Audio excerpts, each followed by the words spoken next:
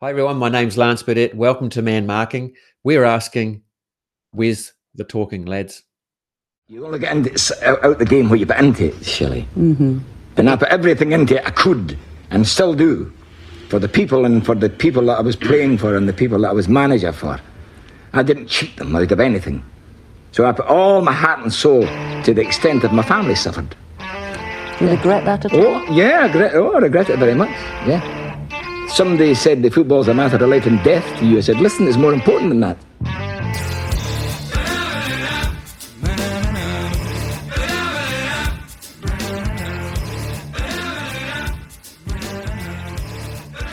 Welcome to Man Marking, the podcast that uses football as a vehicle to encourage men to become more comfortable talking about their mental health. Today, we're talking to Lance Burdett. I'm pretty good at introducing myself, I guess. Lance Burdett's my name. I started off as a builder and spent 22 years as a builder. The reason I became a builder is because I had no qualifications when I left school. And so I was getting quite high marks in what we called then technical skills. And then at the age of 35, I just decided to join the New Zealand Police. And I had to sit some qualifications to get in there, some extra university papers because I didn't have higher school certificate. And then I joined the police and they said, you're quite clever, you might want to start learning. And from there, I've now got 2 diplomas and a master's and onto my 3rd diploma. And that's where I really flourished, was with New Zealand Police. Because they gave me the skills to be able to do stuff. And during that time, I also had depression because I wasn't looking after myself and I was suicidal. And funnily enough, I'd just become a crisis negotiator. And over here, one of the 60 Minutes show in New Zealand did a program on me about the commissioned officer, because I was an inspector, who was leading New Zealand police negotiation teams, particularly specialising in suicide intervention, who himself was suicidal. And when I look back on that, I'm like, wow, I did do it. And so about 6 years ago, when you're coming time to the end of your career, when you start arguing with the bosses, which I've always done all my life anyway, and as being a bit of a class clown, no one really took me seriously. So I decided to leave the police 6 years ago and start a business with nothing more than a laptop. And my specialty then was de-escalation of angry people, of engaging with people who are in emotional situations for contact centres, right, for call centres. And that's where I started this. But I've been drawn back into most of my work today. In fact, post-COVID, all of my work, because most of us are feeling fragile at the moment. In fact, me as well. Everybody is feeling a bit fragile. Is around suicide prevention, intervention, and postvention. And so that's sort of my journey of where I've come from. I'd like to think I'm a bit of a pracademic, so I've got practical skills. The work I deal with is neuroscience, practical skills to deal with what's going on in the world today. How do we adapt to this ever-changing world that's happening at the moment? Because, we're using words in New Zealand at the moment like we have to learn to pivot. We have to learn to swivel. No, bollocks. You have to learn to adapt to this ever-changing world because it's just getting ahead of us with technology and things. And so that's sort of a summation of how we got here today. And I love the work that you guys do. I think it's brilliant. And so I wanted to be part of it. So thank you. Coppinger is red, Southall is blue. Man Marking is here with a podcast for you. It's the lads. The lovely lads. It's the day after Valentine's Day, but still.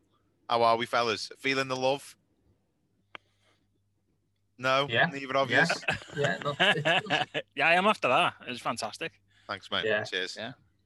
I thought I'd just give you a little loving intro. In this loving of all periods.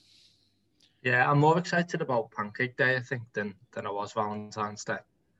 That says a lot about your relationship, Ryan. You're going to get more love from Pancake Day, I think. I just think I had Christmas and then Rachel's birthday was January, mine was January, and then we've got this. It's like, you can only shop at supermarkets. How many flowers and cups and lint do you need? I went for a photo frame. That's what I went for. I've gone for there's you basically write a letter, and it turns into a jigsaw, and they piece it together. Oh, that's nice. Yeah, it's all right. That's very nice. On with the episode. Lance Burdett, we've got on today. So we got an opening question. Ryan and Ant have got an opening question for you, chaps. Lance, as we will discover in this episode, worked as a crisis negotiator.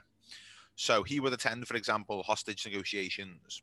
So what I want from you two is, if you had to pick someone from the world of football to work as a hostage negotiator, who would it be? You're both looking flummoxed.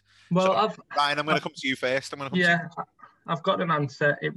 We've got a lot of Blues who follow this, and they probably won't thank me for picking someone to do with Liverpool, but it'd probably be that Michael Edwards character, because I feel like they'll be there going, I want a chopper, and they want all these things, and they'd end up coming away like, oh yeah, I've just agreed to do 3 years in prison and hand you back and pay a fine over like 6 installments or something. So, and they've also for some reason been given Dominic Solanke as well. Exactly, yeah. I've got Brad Jones that I'm going to swap you for here. So I'd probably just go with him because he seems to be good at negotiating. Do you remember when Bournemouth paid $8 million for that Brad Jones? Mate, they paid 8 for Brad. They paid 20 for Solanke. Didn't they pay 20 or 15 for Arb? They give Liverpool about 50 million for like 3 reserve players. that then became reserve players for Bournemouth. The man got 8 million for Kevin Stewart. Who's Kevin Stewart? Exactly. £8 million for him, Bob. He's just signed full on a free. Oh, okay. Blimey. Crisis negotiator, man from football, Pop. Who are we going for? Oh, it's difficult. I was thinking about Pep Guardiola because you can see kind of like every outcome. Like, for me, he's looking at the Matrix, isn't he? Yeah. He just knows everything. But I am leaning towards Warnock. That experience, he's seen it, he's done it, he's been there. You can just imagine him kind of, oh, come on, son, we don't want to do that, do we? We don't want to do that. Come on, son. I think calling him son as well would just like melt their heart. And be like, oh, do you know what? Neil's telling me not to do this. I don't really think I should. Yeah. You know, I think, yeah, Warnock could be the man. And you pair him with like a renegade youngster, get like a little lethal weapon. Tim Sherwood scenario on the go. No, not Tim. No, not Tim. Tim hasn't got the nose for that. No.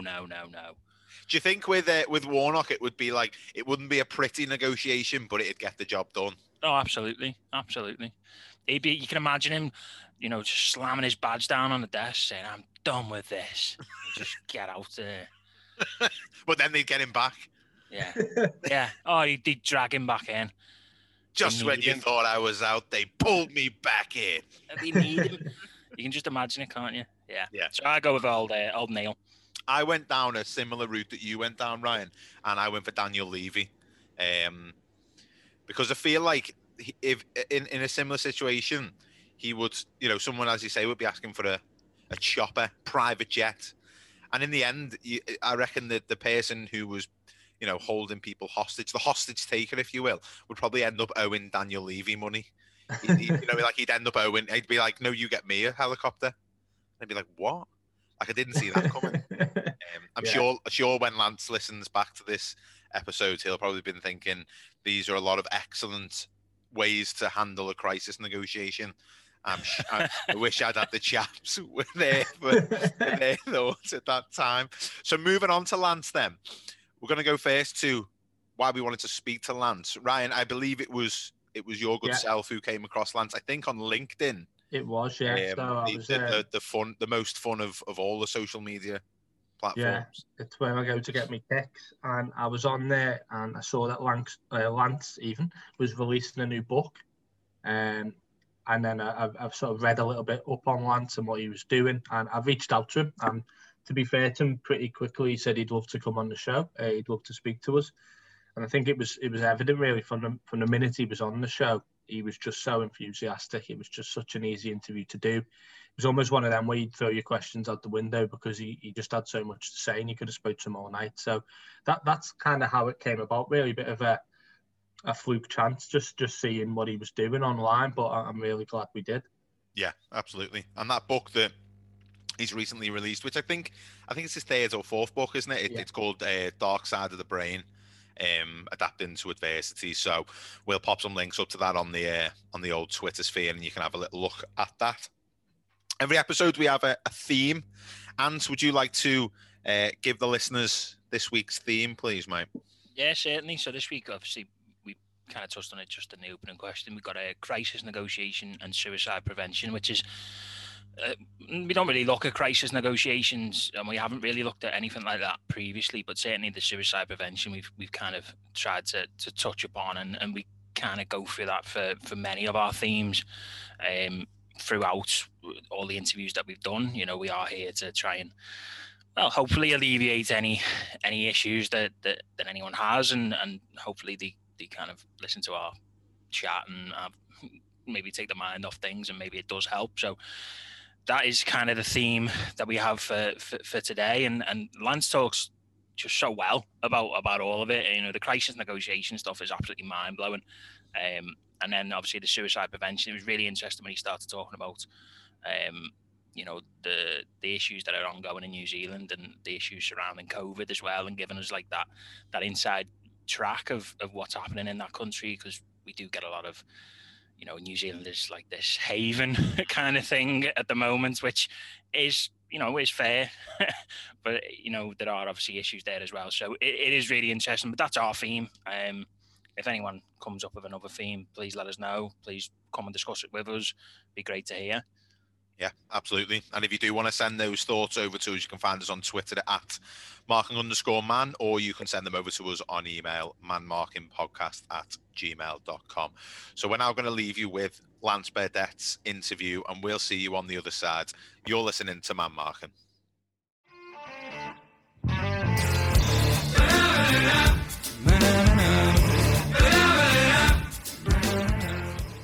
We're obviously a mental health podcast, and that's an area of interest for you. Why did you specifically agree to come on our show? Well, yeah, it's your show in particular, because you're on the other side of the world, and I want to share what we're doing down here. But also, we do have a shared around the world with mental health. Now, I'm a bit different, as you'll find out as we go through this interview, and words to me matter. And so just the term mental health. So I'm trying to get some of the wording that we use changed. And so I prefer to use, so if you follow me on social media, it's #mindhealth. And the reason for that is down in New Zealand, there's a bit of a stigma associated with the term mental health. So we call it, those that do call it mental wellness rather than mental health, but we all know it as mental health, right? So we still have to use that hashtag. But the words, the origin of words are what it's important for me. And so the origin of the word mental is mens, of the mind. So it should really have been called Mind Health right from the start. And it's the wording that we use is crazy. The word stress, which we all know what that word means, the origin of that word Latin is stretched. And so when we start, you know, when we start talking about depression, well, that's a clinical diagnosis, and it was Hippocrates who first said it's melancholia, right? Deeply sad, a catch-all, if you like. So, yeah, just the term mental health. But I'm a big advocate of this stuff, and particularly when it comes to men. So when I had depression, why didn't I reach out? Why didn't I? Well, what happened to start? I mean, I'm normal. What's normal? You'll find out very quickly I'm not normal. But so I wanted to know where the bar was, right? So why did I go mad? Why did I become mental? Why did I fall off my perch and suddenly become unwell? And so I started to study it purely for selfish reasons. And then I got drawn into it, just like becoming a crisis negotiator. You know, suicide intervention was and still is my specialty in the police. I trained with the FBI. I went across to Quantico and trained with, in fact, a couple of negotiators from the UK were there, from the Met were also there. And so I wanted to know what is going on and why is it. And so getting drawn into this whole thing was, I don't think it was I didn't go, right, I'm going to do this. Like I turned up at an incident on a night shift as a cop, and all guys and it was only guys then, with the girls now with the guns, our armed defender squad turn up and they're all surrounding this house. And I'm like, I want a piece of this action. And then I saw a couple of people in the back of a car talking on the phones. And I'm like, what are they doing? And I said to my boss, I said, what are they doing? He said, they're talking to the person inside the house. And I'm like, they're talking to a person inside the house? You mean the guy with the gun? I want a piece of this action. And that's how it started. And then I didn't even know that they were involved, that police were involved, negotiators were involved in suicide intervention and crisis intervention. And so I thought, well, I'm going to go and have a little bit of a look around. And then it became my specialty. And just as I became a negotiator, as I say, I fell into the hole. And it's a 3 to 5 year sentence when you fall down that hole to get back out. And so I studied purely for selfish reasons, became a negotiator for selfish reasons, because I wanted to be one of those cool dudes with the guns, and then wanted to be one of the cooler. You wait till I get in front of armed defender squad when I talk about this. They really want to be negotiators. and they say it's the other way around, and you become a negotiator to join the armed defender squad. No, you will want to be talking on the phone. And so it's, my journey's never been a straight line, and nothing in life ever is. And so it's looking for opportunities. And this was an opportunity for me, particularly when I left the police and somebody said, we want you to do some resilience programs for our staff. And I said, well, I only did that in the police.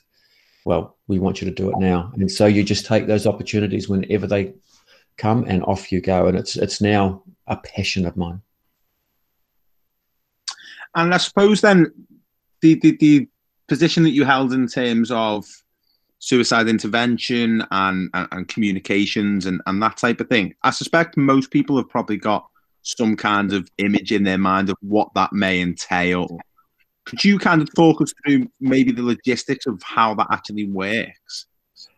Yeah, great question. And the reason it's a great question is no one ever says, so how do you do it? And there's no skill necessary, right? So I learned the behavioral change stairway and all this other psychology gobbledygook. I am trained in psychology, but let's not go there. But for me, it's not true to who we are as people. So we've always been communicators. Now, the thing about it is, and so if I was to, when I'm in front of an audience, I'll say to somebody, what was the name of the first school you went to?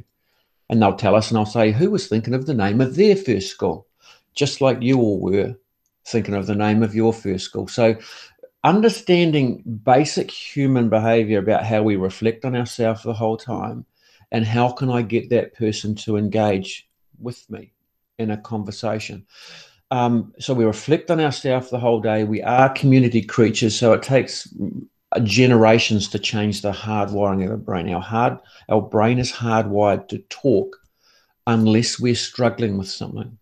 So just understanding for me the concept of neuroscience about how our brains function.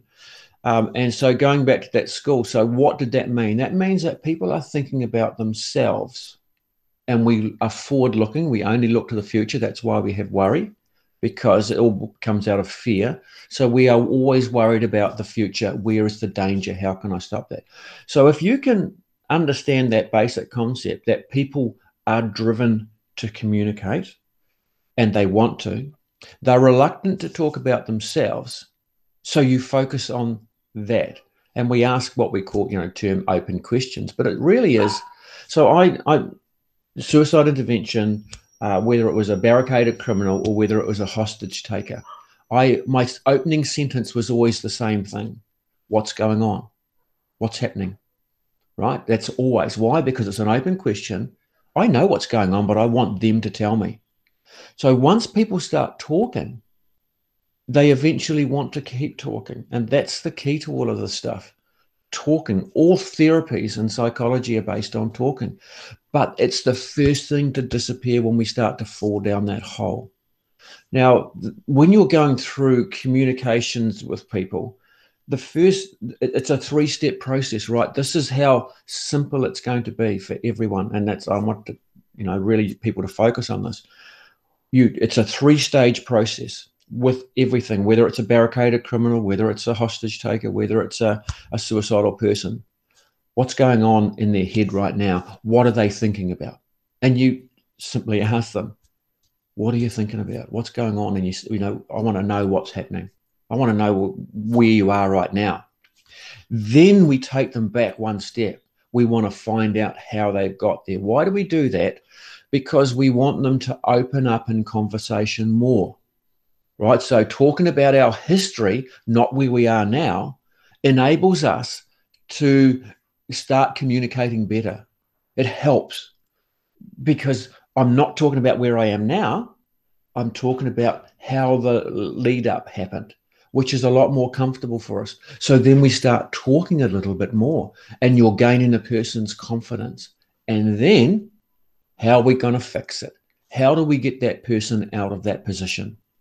And that's for everything. And when I coach to people, even I do community events, free community events. And that's the basic concept of what we do. And we talk about, there's no clever words. All you're looking for is what we term the hook. What's kept you going? Right? So we go backwards. We talk about that. And you can get a bit of a gist, but if you don't get it, say, what's kept you going all this time? And you talk about that. And all of a sudden their mood starts to lift. And then you say, right, we're going to get you out of there and we're going to sort some of these issues out for you. So that's the basic concept, right, of how we do communicating in any situation. It doesn't necessarily have to be. It could be just you and I talking right now. It's about what's going on right now. How did you get to which were you doing? How did you get to where you are at the lad? So let's move on to what you're doing now. It's naturally embedded in us all, right? And so that's the key.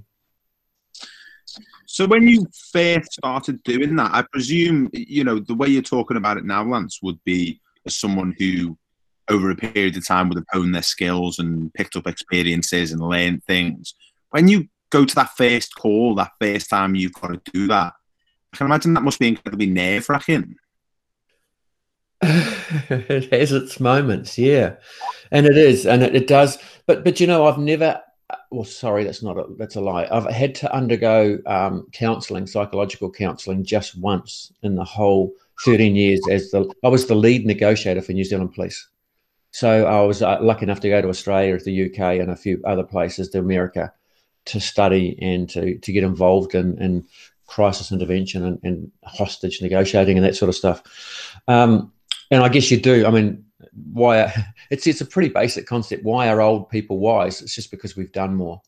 So it gives us ability to have these, to build our knowledge base. Now, it is a nerve-wracking, and there's nothing worse, and I call it the long, dark walk. So as you're walking towards somebody, particularly who's suicidal and might be on a bridge or whatever, the things that are going through your mind is unbelievable. You're just focused solely on that. But what if I say the wrong thing? So we have a negativity bias within our head, it's our minds, within our brain, and it's looking for where the danger is so we can fix it. And it's so and catastrophization gets involved of expanding the negative. What if this could happen? Instead of focusing on where we are. And so one of the things that I learned was breathing. I coach people on 4 different breathing techniques today. And so before I'm even going towards somebody, to control my thoughts, and breathing is the first thing to go when we are struggling. This is the key. So if I was to ask all of you and everyone watching this now to sit up straight in your chair, all breathing through your nose, and just take a big deep breath and sigh and do it again. You cannot think of anything immediately after you've sighed. How about that? And all that does is, what the science behind it is, we have these things called alveoli in our lungs. They grab hold of oxygen, right? And when we are breathing short and shallow, and when we are in this horrible headspace, and when I'm walking towards somebody standing on a bridge catastrophizing, thinking, wow, what if they jump? What am I going to say? How am I going to do it? I just do a couple of sighs. And all it does is the alveoli, they collapse because we're not breathing fully. So they're little sacs that sit inside our lungs that grab the oxygen, and that's how it gets absorbed into the bloodstream. They collapse, or they get full of carbon dioxide because we're only breathing very shallow these days. And so by just doing a couple of quick sighs, clears the head, oxygen in the brain, controls your thoughts, and off you go. And that's the first stage of anything. It's just continually, because we do it automatically 15 to 20 times a day. So this automatic response we have, but I want people to control it. Because as soon as your thoughts go, if you daydream, it'll always end up going to a negative thought to bring you back, right? So we have three minds. We have the unconscious, the subconscious or preconscious, whichever one you want to call it, and the conscious mind. It's the subconscious mind that is continually working in the background. That is the one that's detrimental. That's the one that's looking for danger. And if you hold something negative inside your head, what happens with that is it expands the negative. And a simple example of that is you're leaving home, right? You're off to work, your partner at home, you shout out, "See ya!" And this voice comes back, "Whatever." And you think, "Ooh, you wait till I get home."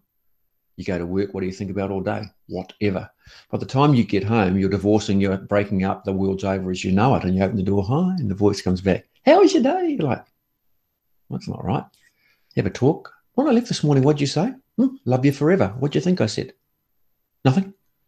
Right? So it expands the negative of everything we think about because we're forward looking.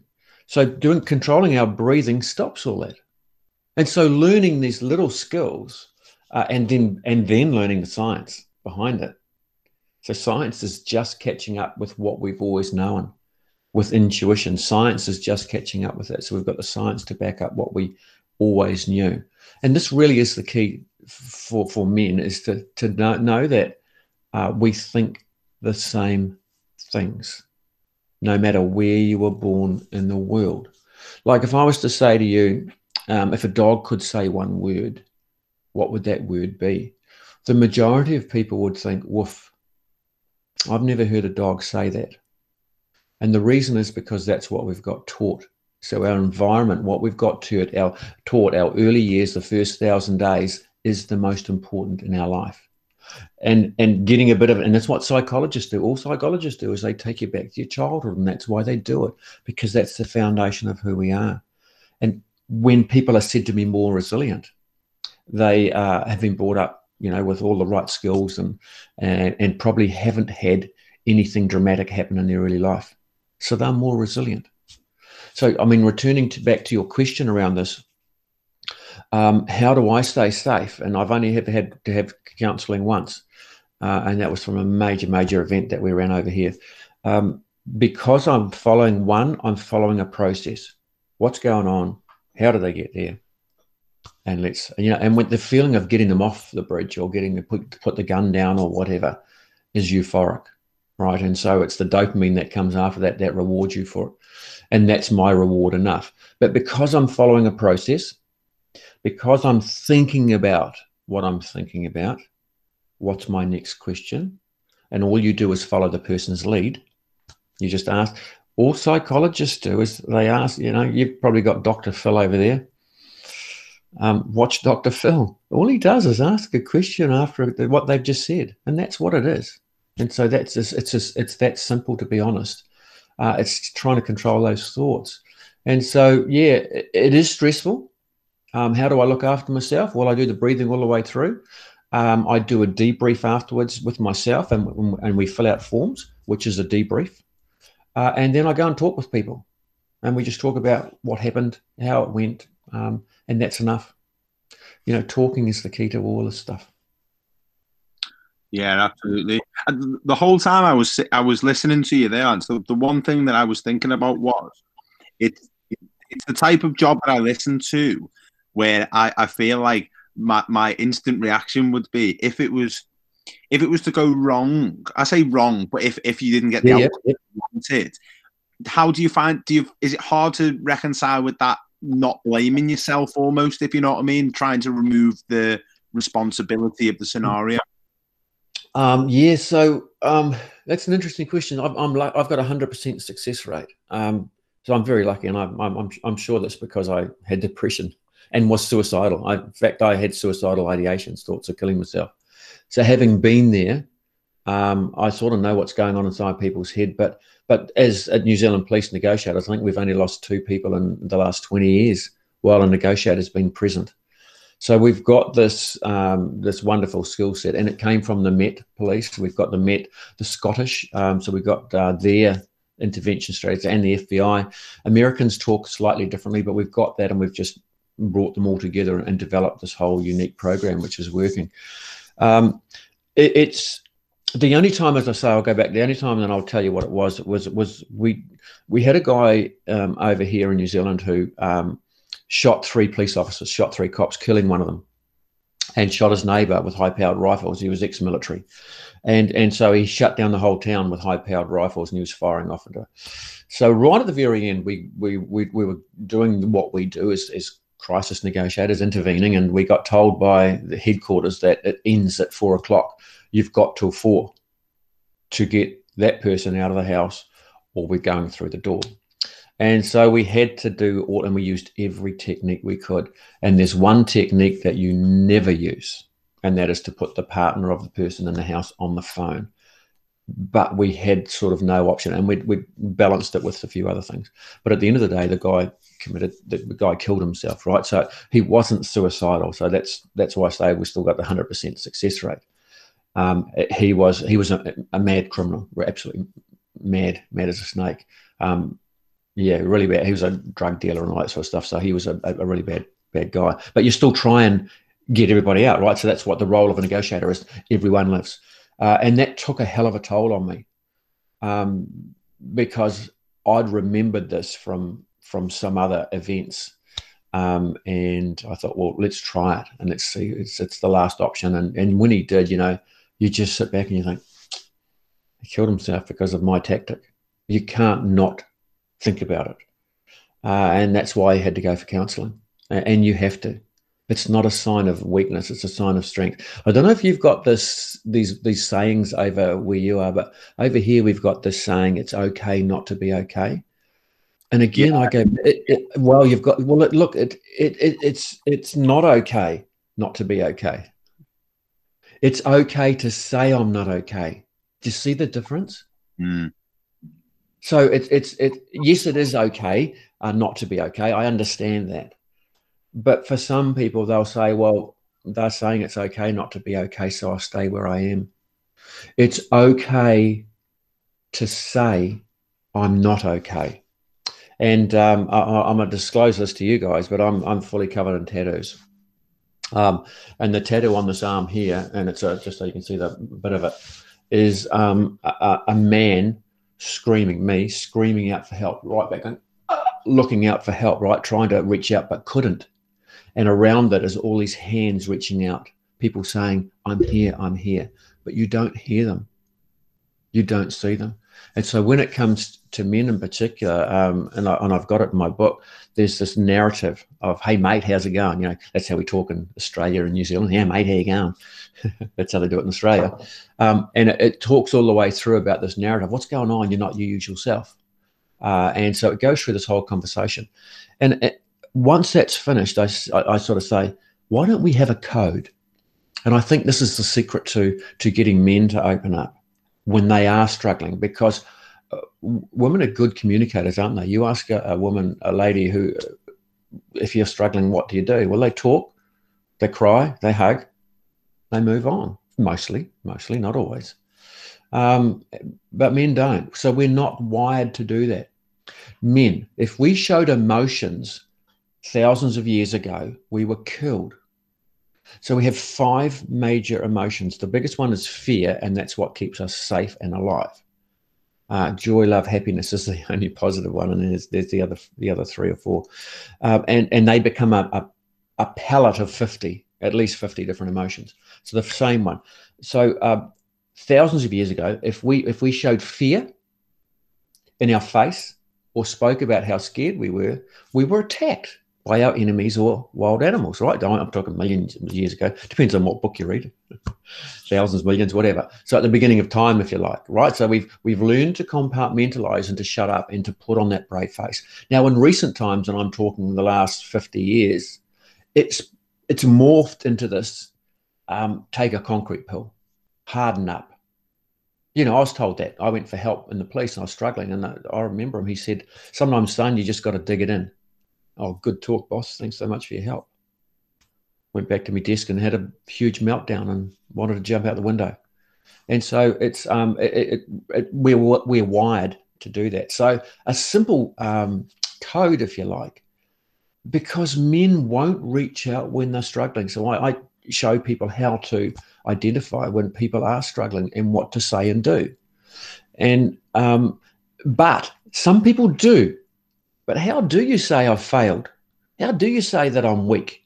How do you tell somebody that there's shit going on in my head and I just don't know what it is?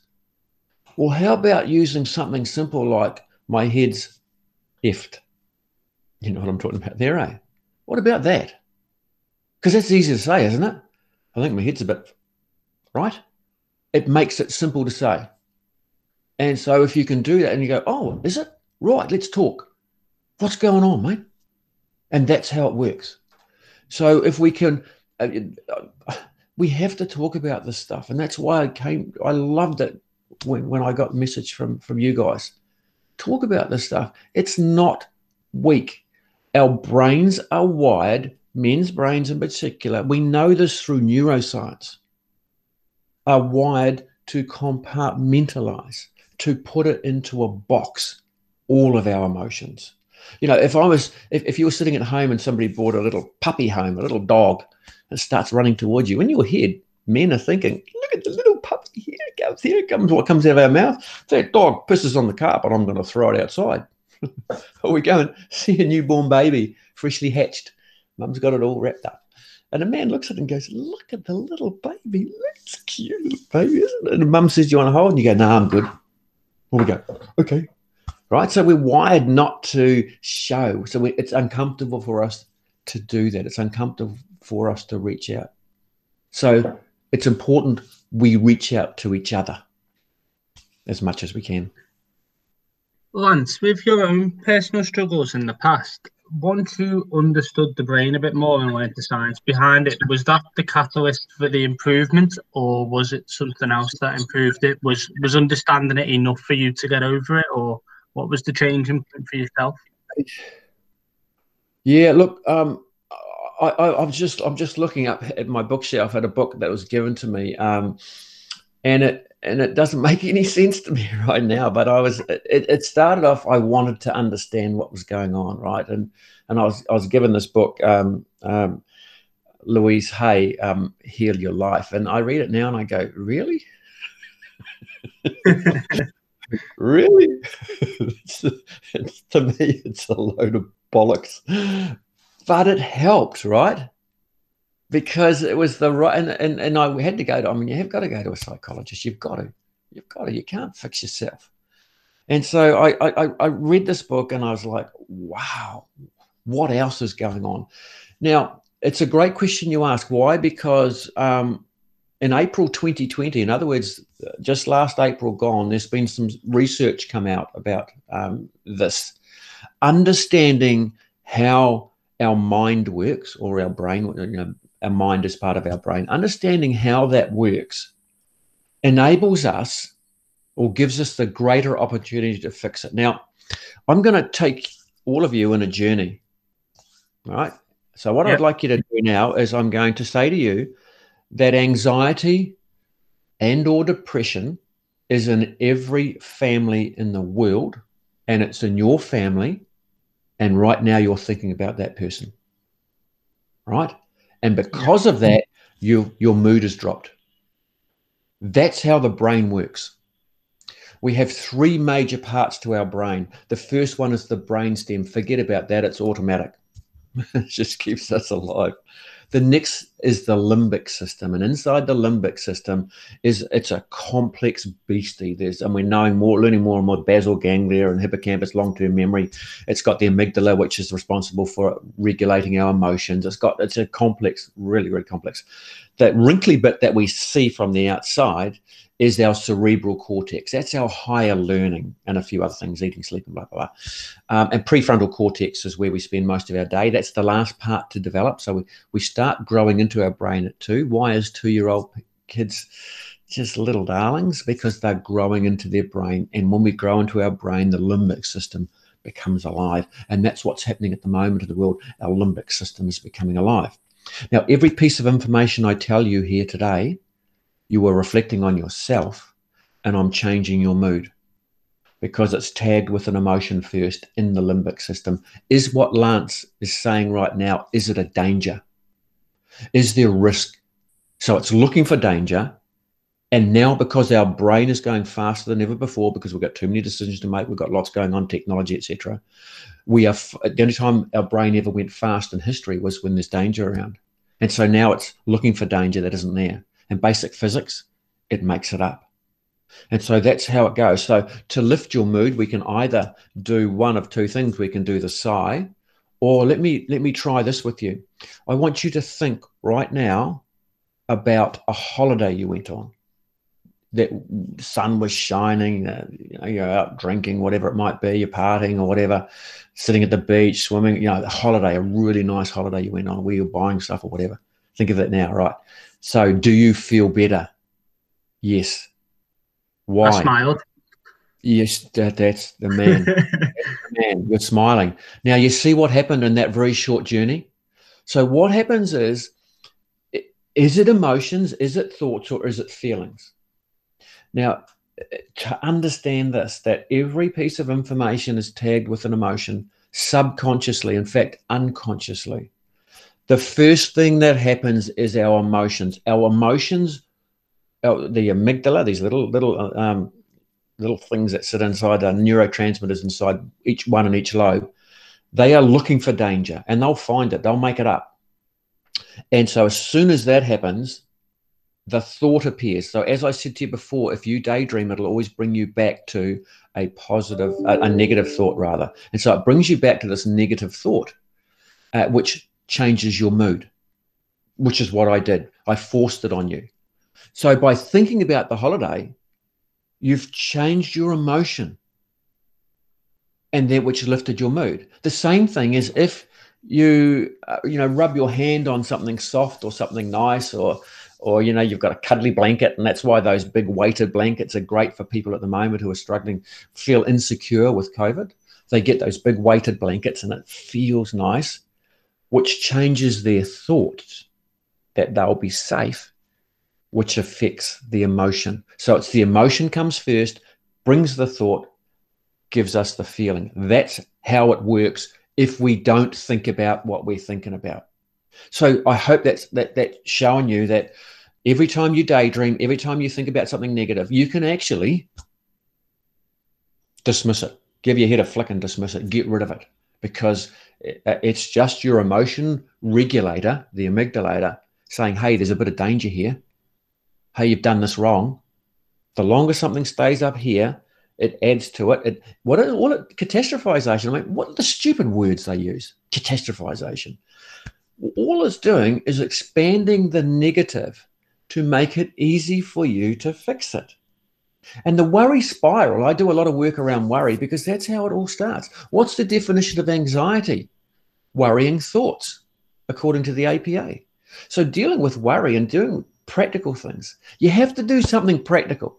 So look, I deal in this space of resilience, and I see, and lots of people doing good work, mindfulness, meditation, hug a tree, have a hot bubble bath, all of those sorts of things are good for you, but they don't fix what's going on up here. They make you feel good, but then when you get out of that bubble bath, you're like, well, I'm still here. And so one of the chapters in my book is around, so I couldn't kill myself, now what? Because no one ever talks about survivors. No one ever talks about I couldn't handle life, and then I couldn't kill myself, now what? And so now what is, you've got a particular skill set like I've got. So those of us who've been through the mire, have been down in that horrible dark hole, have got an obligation. We've been given a gift, an insight into a dark place that more and more people are starting to go to.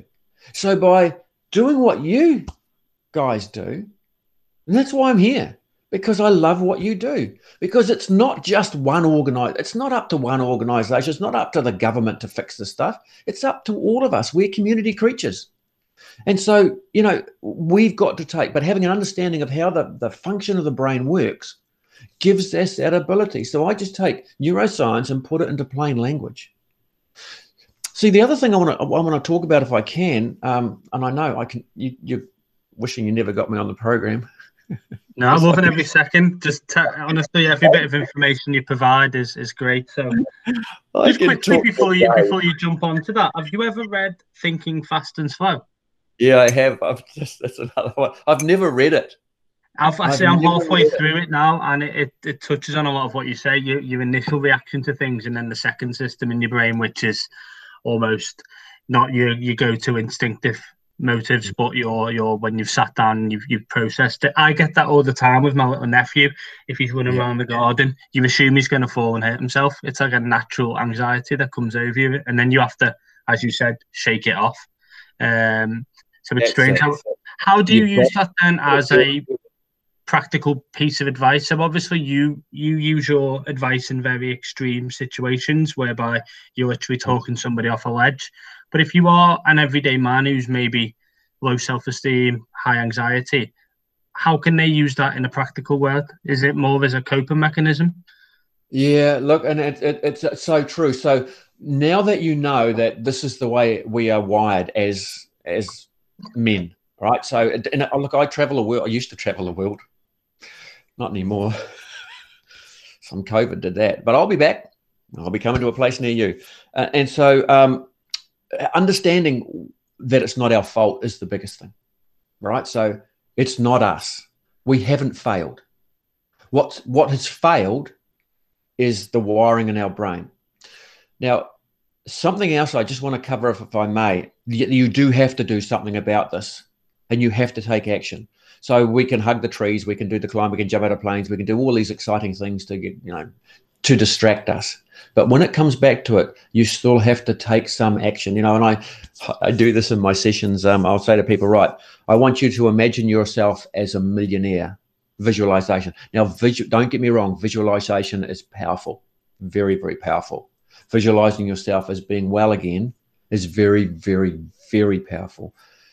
But you still must take some form of action. And the biggest action is to ask somebody or to tell somebody, hey, mate, I'm not doing too good. What do you mean? Well, I've just got some shit going on in my head. It's ourselves talking to ourselves about ourselves. Nothing good happens in there. Nothing. And so we've got to express it. Why is talk therapy so good? Why do psychologists base their work on that? Because it works. And so you've got to reach out. But certainly you can do some other things. And the three things that keep us all well is socialization, in this order: socialization, exercise, and sleep. Those are the three major things. Now, diet, yes, the food you eat. Simple one for that is eat as natural as possible and try and avoid sugar. But if you do have sugar, if you do have processed food, sun still comes up. But if you've got a better, because there's an actual tract that goes from the brain to the heart to the gut, and that's what gut instinct is, right? And it talks to us. It's sending signals up and down all the time. So the better you eat, the better the signal is. Makes common sense. But those are the three things. So talk about people with what's going on inside your head. You haven't failed. You're not a loser. You're none of those things. You've just been overwhelmed with what's been going on in your world. And then the natural instinct of that has been coming on. Plus, we're not wired to look after ourselves. We're wired to look after others. Let me ask you guys a question, 3 questions. I want you to think about one thing you're grateful for in your work life, other than the fact that you've got a job. I want you to think about one thing you're grateful for in your personal life. And then I want you to think one thing you're grateful for about yourself. Now, chances are for your work life, you were thinking of the people you work with, your colleagues, or those you help. Chances are for your personal life, you're thinking of either your family or friends or both. And for yourself, you had to stop and go, I'm kind. The single word, right? That's our default settings. If I was to come to you and say, how you going? Good morning. How you doing? Good. So I stop and go, are you? I do a double take because that's our automatic response. Can I give you a hand with that? No, I'm good. Got it.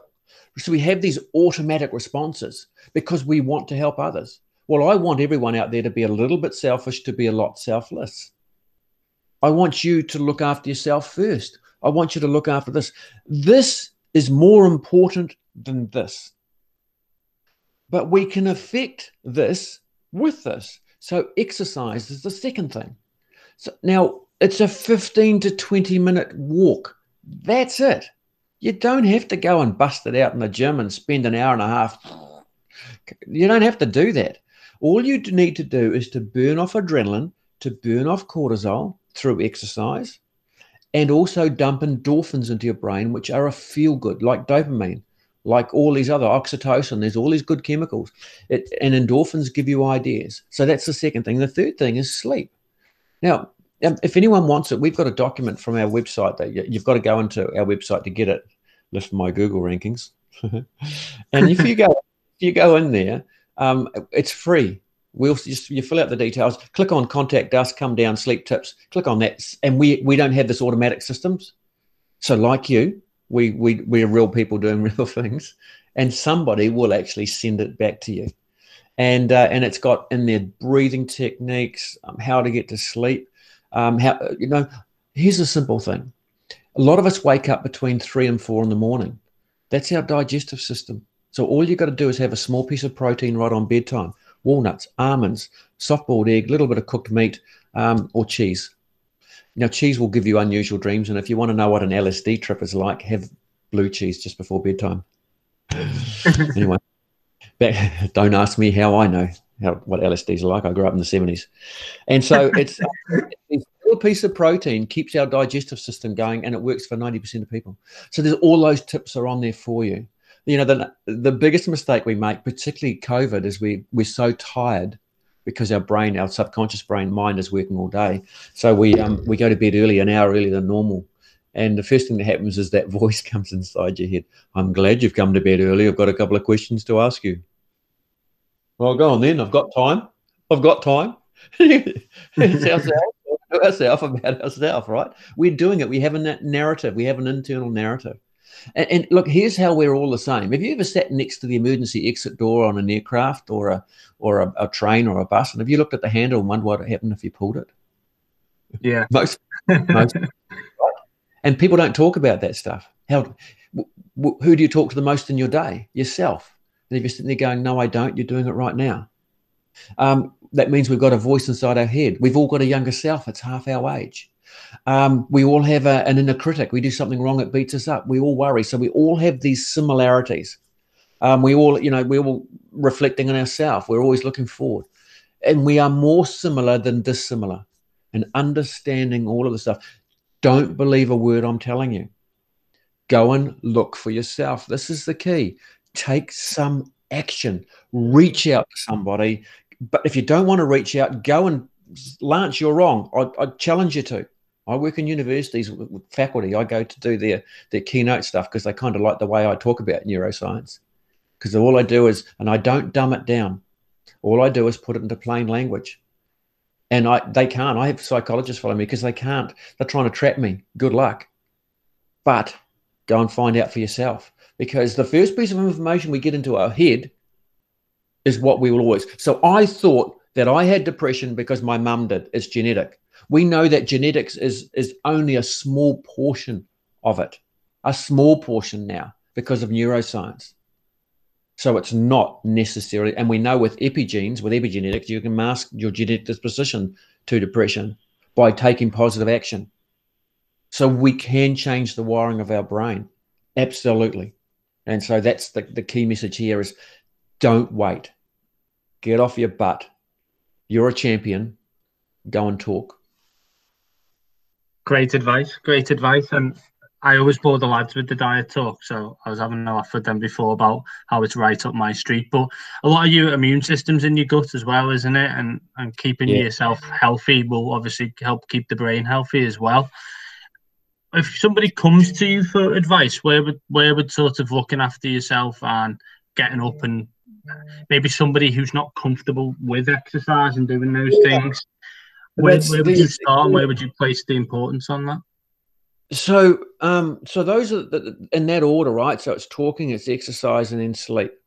And so I always say to people, reach out to me if you don't know. So you can go to all these self-care services and the lifelines and things like that, which are very good to you, to man marking. And we can go to all of those things, which are very, very good.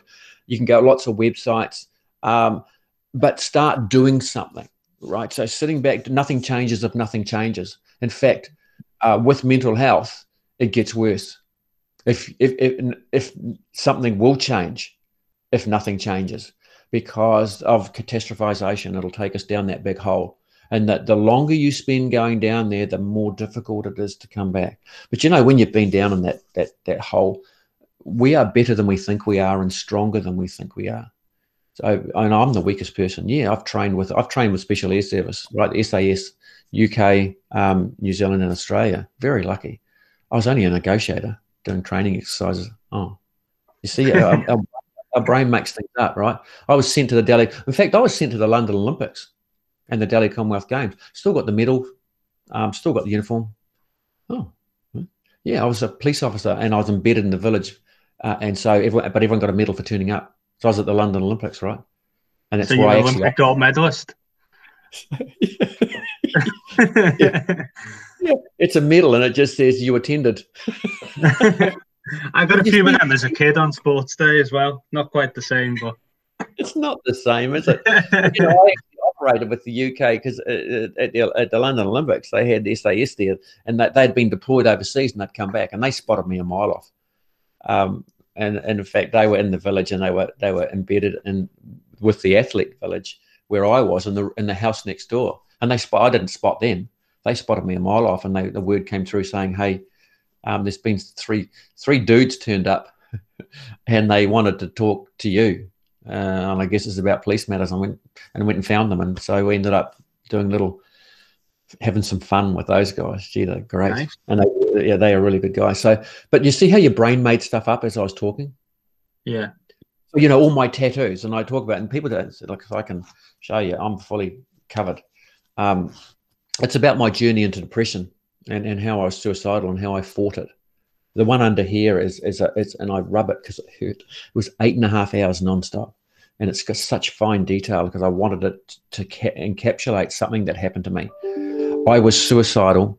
I'd taken time off work, and you just want to check out, right? You're just like, I'm done. I've had enough, right? So it's the flight now. So you fought flight. And I heard my kids playing in the backyard, and I just went, oh, shit, I want to be here. And that was my hook, my family. And so I sat there in that moment and did exactly what my psychologist said, but this time I meant it. This time I reached into my heart and not listened to my head, and it changed my whole mindset. Completely flipped it on its head. And so this is a fist coming out of a whirlpool, the darkness squeezing a human heart, an actual human heart with blood, and it's squeezing it, and it's me reaching inside myself and going, you got this, you got it. And so that's how it works. So don't listen to this, listen to this, because this knows best. And just before we started recording, Lance, we were talking about this being a massive issue within men, and I know you've got a lot of thoughts on that. So could you just maybe go into a little bit more depth for why men are so bad at showing their emotions and talking and doesn't come as natural? Yes, and it is to do with the hard wiring from thousands of years ago, right? So men have always been the ones that have gone out to fight, that have gone out to hunt and gather, that have gone out to do all sorts of things. And so if you go back in time and if you look at cave drawings, so humans, their cave drawings were a great description of the emotions, right? And so you'd see this big, huge saber-toothed tiger and a little man, right? And so we know through anthropology, etc., that and archaeology that the animals weren't quite as big as they were shown on cave drawings. So we knew that men were always fearful. But if we came to encounter a wild animal, or if we came to encounter an enemy as time got on and we started the war against each other, if we showed emotion, if we showed any fear, any insecurity, then we were killed or attacked. And because of that, we then started to do it with all of our emotions. The only emotion that men openly show is laughter. That's the only one. We don't show fear. We don't show grief. Seldom do we cry. Although I'm talking to a generation right now that do. So the wiring of the brain for younger generations, and three of you fit into those generations, baby boomer, we still have that. In fact, we really got quite, this generation need to open their eyes and look at the young completely different, because the wiring of the brain's changed.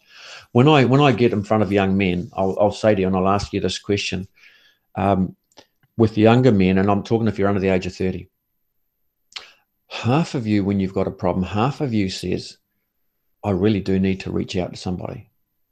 I really do. And the other half is saying, suck it up, sweetheart. So you're in that push-pull of, I need to talk, but something's holding me back. And what's holding that back? Yes, it is embarrassment. It is the failure. It is all that stuff. But that's not our fault. That is simply a case of the fact that is what evolution has done to us. And so the way to force change. Now, I've got grandkids. I've got a grandson and a granddaughter. They think identically, and they're even talking identically as far as emotions go. So the wiring is changing within neuroscience. It shows us that. And why are young kids struggling today? Because they can compare themselves with more people than ever before, because we didn't have the internet. We could only compare ourselves with our immediate mates, with our friends within our circle, right? So that's all we could compare ourselves with. Now, though, we can compare ourselves with millions of people with the social media that we've got, and that's detrimental to your well-being. And so it's about reconnecting with each other, just like we can do it like this, like we're doing it now. Reconnect with people, connect with people around the world, and start talking and finding out that we are the same but different. Yeah, that's interesting. I was reading a study on Indigenous cultures, and it was saying how you touched on earlier about adrenaline. So if a wild animal was charging at them, they'd use that adrenaline to get away from the dangerous situation.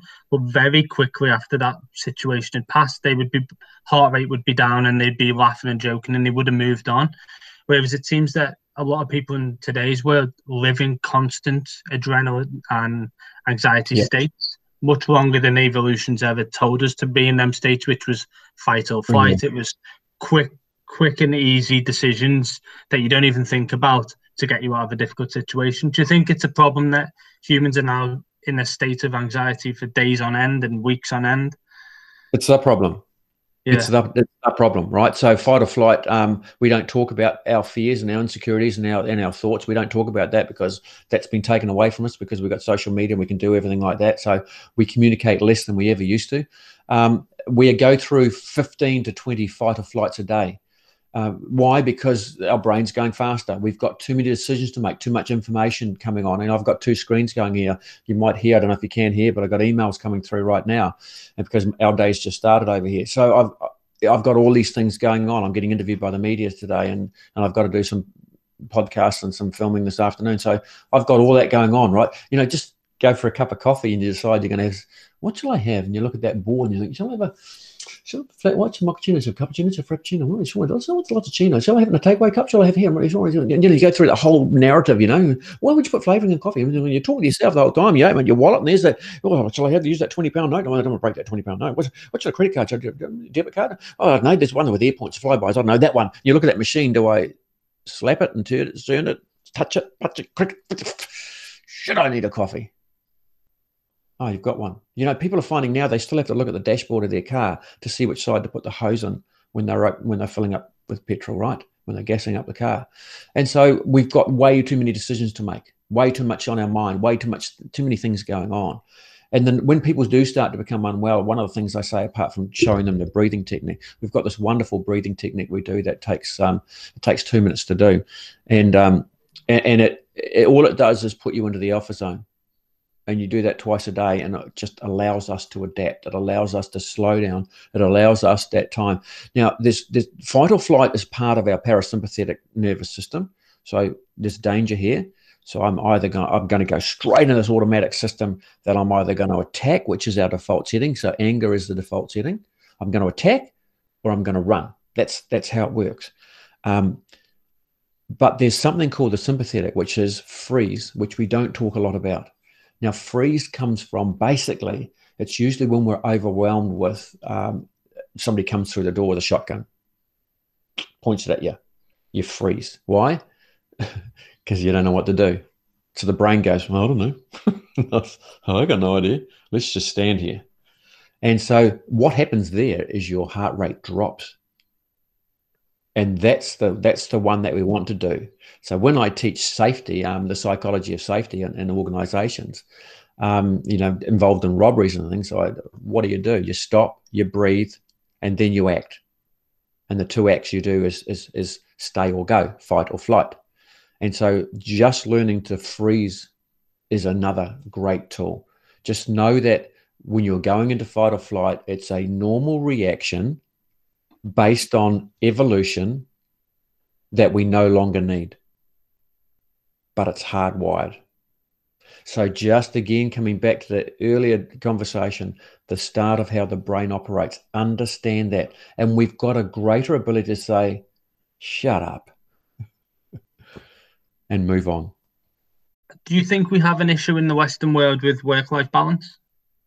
Yeah, look, and that's true, but so I've got this little model called the balance wheel to show you where your life is and isn't balanced. But it really is a mindset change with balance. It's into the Eastern world now, by the way. So it started off in Japan where they burnout burnout around the world is recognized by the World Health Organization as the biggest workplace detriment. The biggest issue in workplaces is burnout because we are working too hard. But then why is it Eastern cultures can work really hard? Well, I'll tell you what's happening there as well. And it's all to do with technology. The technology is just distracting us from what we've always done. And so it's across the world, but Western cultures more so, because we seem to be reluctant to talk with each other, because we don't have those embedded cultural, and you talked a lot around Indigenous around the world. So I've worked with First Nation in Canada, and over here we have Maori people, and Aborigine in Australia. And they carry a legacy with them, right? So in the United States, it's the Indigenous population there, and it changes. In America, in Canada, it's First Nation. I'm not sure what they call themselves now, American Indian, or you know what I'm talking about. I don't want to offend anybody, but those Indigenous cultures have always had a culture of sitting around and talking. They're no longer doing that, and so they've lost that. But they carry with them the legacy of pain and hurt. So we all have memory genes. Our genetic dispositions come from our past. And because Indigenous populations have that hurt and pain that carries on with them. And that's why we're seeing this uprising at the moment around the world because of this. So yeah, but it is Western society to a lot because we didn't have that original concept of talking with each other. People will be out there disagreeing with me right now. Great. I like it. But we don't. And we know that the science is in, people. The science is overwhelming. It's all got to do with simply the fact that we're not talking about things like we once did. We never did. We need to be more open. And that's the key to this. So, yeah, we live a busy world. We live a busy life, but we can adapt. We adapt better than rats and cockroaches. How do they know that rats and cockroaches have survived over time? Well, because people were there and we're studying back. But that's all the creatures that were around in those days. Now there's humans. We're great adapters. And so we're going through the age of adaptation, if you like, right now. Yeah, and it seems that people really try and avoid disagreements. They either agree, don't get involved, or they disagree that much that it becomes a bit of a shouting match. But we seem to have lost the ability to actually have two sides sit down, listen, talk, and either accept the differences or maybe move on their point and the original point. So it is a shame that talking's one thing, but listening is another as well. For somebody to talk, someone needs to listen. Yeah, look, I am on social media, but now I'm lucky. I've got people, my family work for me, my daughters and my son, who are all 30 and onwards. So I try and stay off social media a lot these days. I go on Twitter just to look at some of the vile vitriol that's going on in there. It really is a horrible place. Why? Because you only get so many characters. So I've got a lot to say in a very short space, and that's wrong, because you don't get the opportunity to say why unless you go and make a whole lot of, and no one's going to read all that thread. No one's going to go, I do, because I'm old. But no one's going to read that. And so we end up getting our story across in short and sharp, which causes, consternation, and everyone just starts to argue with each other rather than listening rationally or thinking, oh, well, maybe I should put that stream in there and put a thread in there. Somebody came into, so we're talking over here about arming the police. And like the UK, we have not got armed police, and I don't want ever to change. We do. We have the units that have got all the cars have got guns in them, but not actually physically armed. And a couple of people came into the stream, and ex-cops that I worked with, and said, "Let the people who ride decide." Right. So let the people who are out there doing it decide. And I started to take offence at it, and I went, "What are you doing? Because all I'm doing is just giving their opinion." So even I got sucked into that.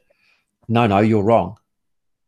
And it's just simply because we're doing too much social media. We're doing it, there's a quote I put, and I can't recall it. I found it and put it in my book around this. One of the people who was a developer of Facebook came out last year and said, we had an inkling of what might happen with social media that has a negative consequence as well as a positive, but we went ahead anyway, to my deep regret, or something like that. I might have made that last little bit up. But certainly they regret that they didn't make the attention of this could happen. So it's, we're finding it hard to agree with people, aren't we? Yeah, Lance, just going to touch back on something that you said. May have been before we started recording. You mentioned that New Zealand had quite a high suicide rate per capita. Now, the impression that we get of New Zealand over here, and I hope this doesn't offend you or doesn't offend anyone from New Zealand listening, is that it's quite a nice place to live. It's obviously very scenic, and you've got a lot of good press around the Prime Minister and everything that's gone on there, and the way you've handled the tragedies and disasters that have happened in the past decade, really. So I think when I first heard that, I thought, oh, that's a bit of a surprise. That's not that it wouldn't happen, but when you get given that impression, that's quite. Yeah, that's a good question. I get asked that a lot. And it is a wonderful place, right? So it is a wonderful place. So what is skewing our stats the most is our Indigenous population, young men, young Maori men, right? Young Maoris they are struggling. They really are struggling because they are a warring culture. They come from a culture of battles. We know before the settlers come from the UK, before they come out here, they were warring. The battles, the Maori Wars, they call them, and so they've always been that way. But New Zealand, and so that's skewing the stats. So we have similar stats to the UK, but it is a beautiful place. But the problem is we're isolated. Now, it's not just about getting out into talking with people around you. It's talking with people around the world. It's getting out to see other cultures and to see other things. And that brings us a greater ability to open up. And so, yes, we're very lucky that we are isolated, but some people feel that isolation too much. Because we're a small nation, 5 million people in the whole of New Zealand, in a space that I think, isn't it the same size as the whole of the UK by area? I think it is. It could be, yeah. Yeah, I'm pretty sure it's just similar, right? So we've got just 5 million people across the whole country. So we're spread out. Farming community and construction are the two areas that are really struggling with suicide at the moment. And so those are two areas. And why is it that? So it's a male dominated, so we know that. But it's also those two industries are industries that are affected by the weather, affected by the dollar, the international, the monetary exchange, and influences that we haven't. They're competitive, very, very competitive industries. Everything's been cut out of that these days. There's not the same profit that there once was. And so, yes, it is that wonderful place to live. And yes, we do have, and we haven't had we had a protest march here recently to stop wearing masks. 4 people turned up. There was more seagulls than people. What? And that's the kind. And so why? Well, and that's what the complex nature of suicide is. There's no one single thing. And that's why it requires a multifaceted, multidimensional, holistic, whatever term you want to use, approach to it. Because what works for me may not work for you, and vice versa. And we are lucky. Look, and so we had an influx of, I think, 500 cops came over from the UK and into New Zealand. Some of them, about half of them, or might have been only a third of them sort of assimilated, and the rest went back home. Because our home is where our heart is, and they didn't expect what they found here, the isolation. So, you can walk along a beach in New Zealand and be the only person on the beach. How cool is that? Yeah. For most people, it's like, wow, nah. So we spend a lot of time inside our heads. It's not quite that. So I live in the biggest city in Auckland. It's 1.2 million. That's our biggest city, right? And it covers, I think, the same size as London. That's a lot of space to walk around there, isn't it? And when we moan about the fact that, I had to wait, I had to drive into town and it took me 30 minutes longer. Really? Sit in your car and just turn the radio on and enjoy. You've written a number of books, and obviously I think your latest one is called The Dark Side of the Brain. And from reading it, it's described as the loss of a close family member combined with your own experience of depression, and how it kind of spurred you on to share what you've learned and learned about how the brain works as well. Without being too intrusive, do you think you could talk us through your kind of manifestations of your own depression at all? Yeah, so it starts off, well, for me anyway, and it starts off the same for most people. Something happens in your life, you're filled with regret and remorse and working too hard, not looking after yourself. All of those sorts of things starts to build up on you. Can you hear my dog barking? I'm sorry about that. I can a little bit. It sounds very excited. Yeah, sorry about that. That's okay. It's the joys of doing this from home. Obviously something's upset her. Hopefully it's she's attacking somebody and ripping them apart. And so, so I started to work too hard. So my diagnosis was accumulated stress disorder. So I was telling myself I was stressed and I was living inside my head. And, a few things happened in my work life and I had all these things playing against me.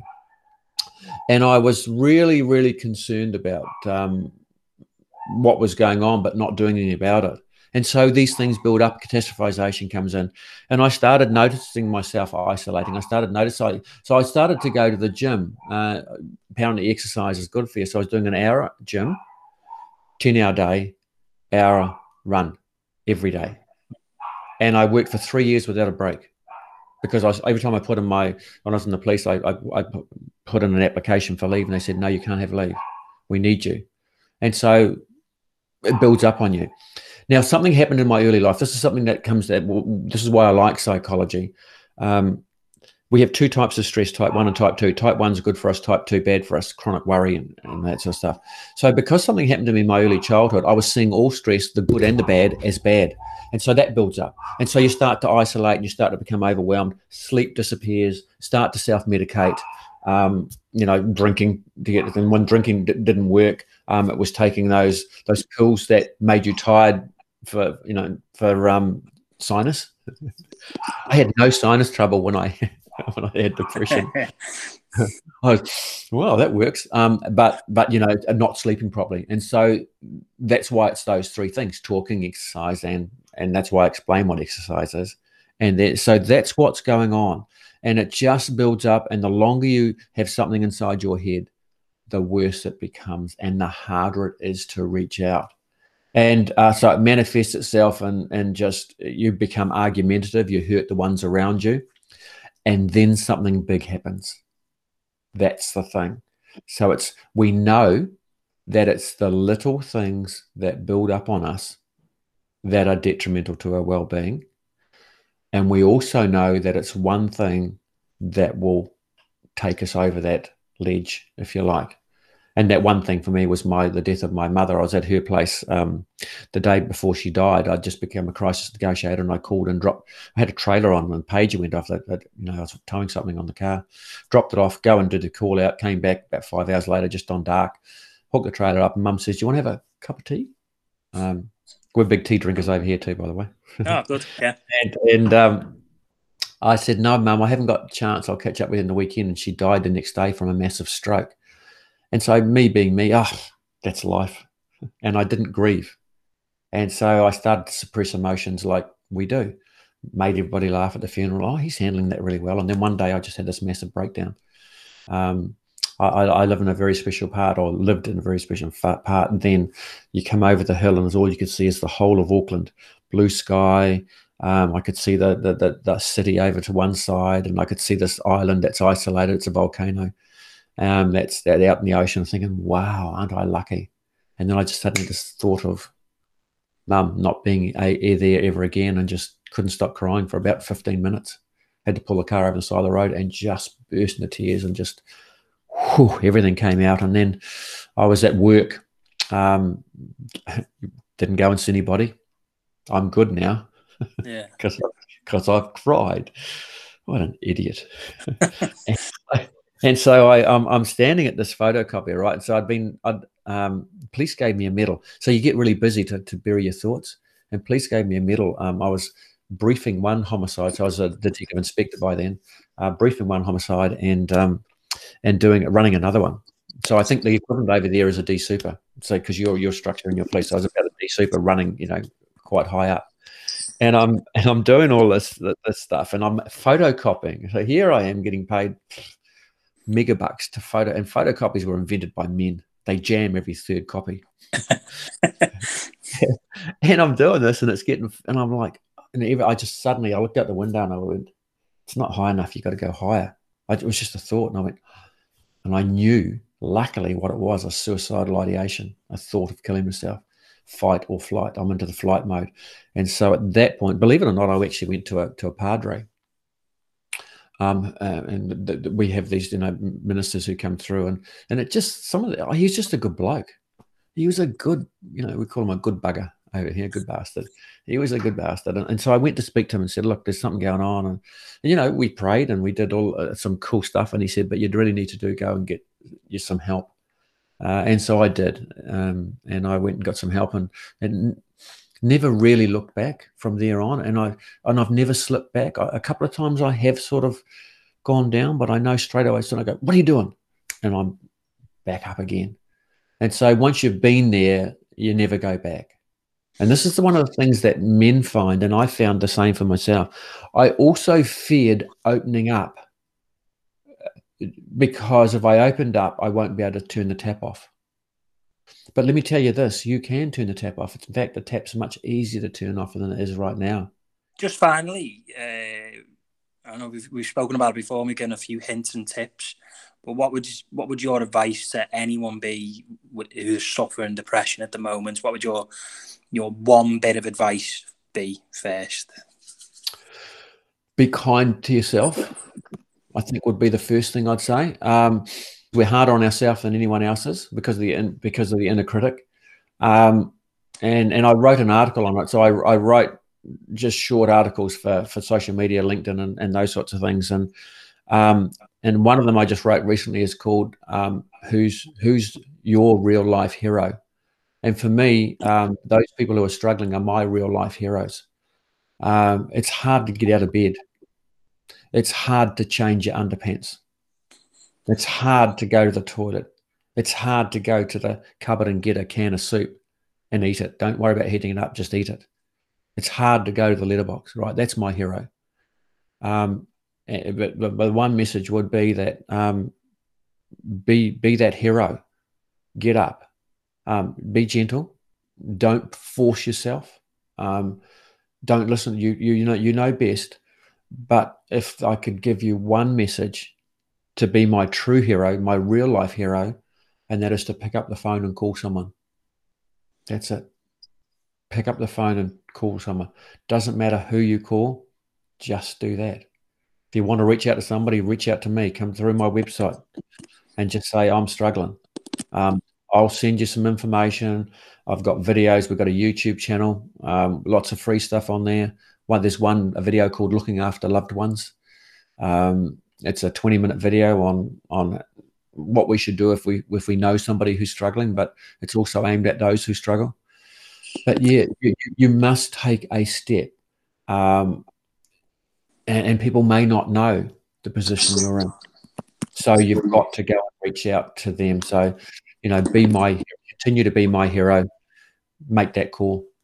Welcome back. I've still got Ryan and I've still got Ant. Hope you enjoyed Lance's interview there. As both the lads said before we started the interview, it was very interesting. Something very different for us as well. One of the themes that I kind of wanted to pick up on from that was something that Lance was saying sort of towards the end of that interview about overload of information, and particularly in relation to social media and the internet. And one term that he uses, sort of infinite opportunities for young people to compare themselves and rank themselves against other people. I suppose, and it's something that's come up quite a lot, social media on these conversations, but more around sort of social media abuse and stuff. But I think that's a really interesting thing, and something that I think everyone should be aware of, is the kind of the damage that social media can do. I know, Ryan, that's you had a little break from your Twitter at the back end of last year. Was that due to something similar, or how did you kind of come to that decision? I think for me, I was just spending too much time on it, to tell you the truth, and it wasn't really conducive to how I should have been spending my time. I was just, there wasn't like one particular thing that had happened or one argument or anything like that. I think there was just a realization of, I'm working from home, I'm on a computer all day. I don't need to then go and spend 3-4 hours scrolling through Twitter, having conversations which are often inflammatory about differences of opinion on football or something else. And just got to the point where I thought, just take a little break from it. I have recently gone back, and I feel like I use it less, although I still use it, but I enjoy it a little bit more now. It's not something where I have to be constantly back and forth, unless I'm maybe engaged in a conversation, and I'll leave it to the next day. But it's weird, you don't realise how much time you spend on it. It just sort of happens, and then before you know it, you've been scrolling for 45 minutes, and then it's that period where you go back half an hour later and you scroll through pretty much the same things. You see 10 new things, and then you're back to scrolling what you were scrolling through, and you're like, what am I doing? Like, so many better things I could be doing with my time. And you see it, like, I'm quite conscious of it, like, around my nephew. So sometimes you, like, say he would, obviously can't at the moment, but in the past when he's been at our house, and then you look around and the adults can be on the phone. I try and snap myself out of it. Hold on a minute, he's like a sponge. He shouldn't be seeing that. He should be seeing people engage and talking. And I think we're all guilty of it. We've all lost our way a little bit, and it's just a distraction there. Phones are powerful tools. They're very useful. They won't go away. We'll have them forever. But I think managing how much you use them and what you subject yourself to is important. And especially at the moment when a lot of people are isolated, we are relying on our phones and computers to communicate. I get that. But when things do slowly return to normal, we can't forget the means of communicating face to face and the importance of having a conversation with someone and looking them in the eyes and having that conversation and being in the conversation, not just participating and it's sort of going on. You're looking down on your phone saying, yeah, like actually having a conversation with someone, something meaningful, and actually listening to them as well. So yeah, for me, I just sort of took a bit of time away from it, and I'd recommend it. I think you've done the same, haven't you, Dan? Yeah, I've been off the socials and out of most of the WhatsApp groups as well that I was in since I think around Christmas time. I just find it's the problem with Twitter. I kind of got, particularly with doing the podcast and that, it just becomes very obsessive, continually going back to it and checking, are people interacting with what we're tweeting, and are people asked about what I've got to say and that type of thing. And I just don't think it's that healthy. And then when you have a look, there's that thing, isn't it? When you scroll down it and it comes up with how many tweets you've done, and mine's at like 50,000 or something ridiculous like that over.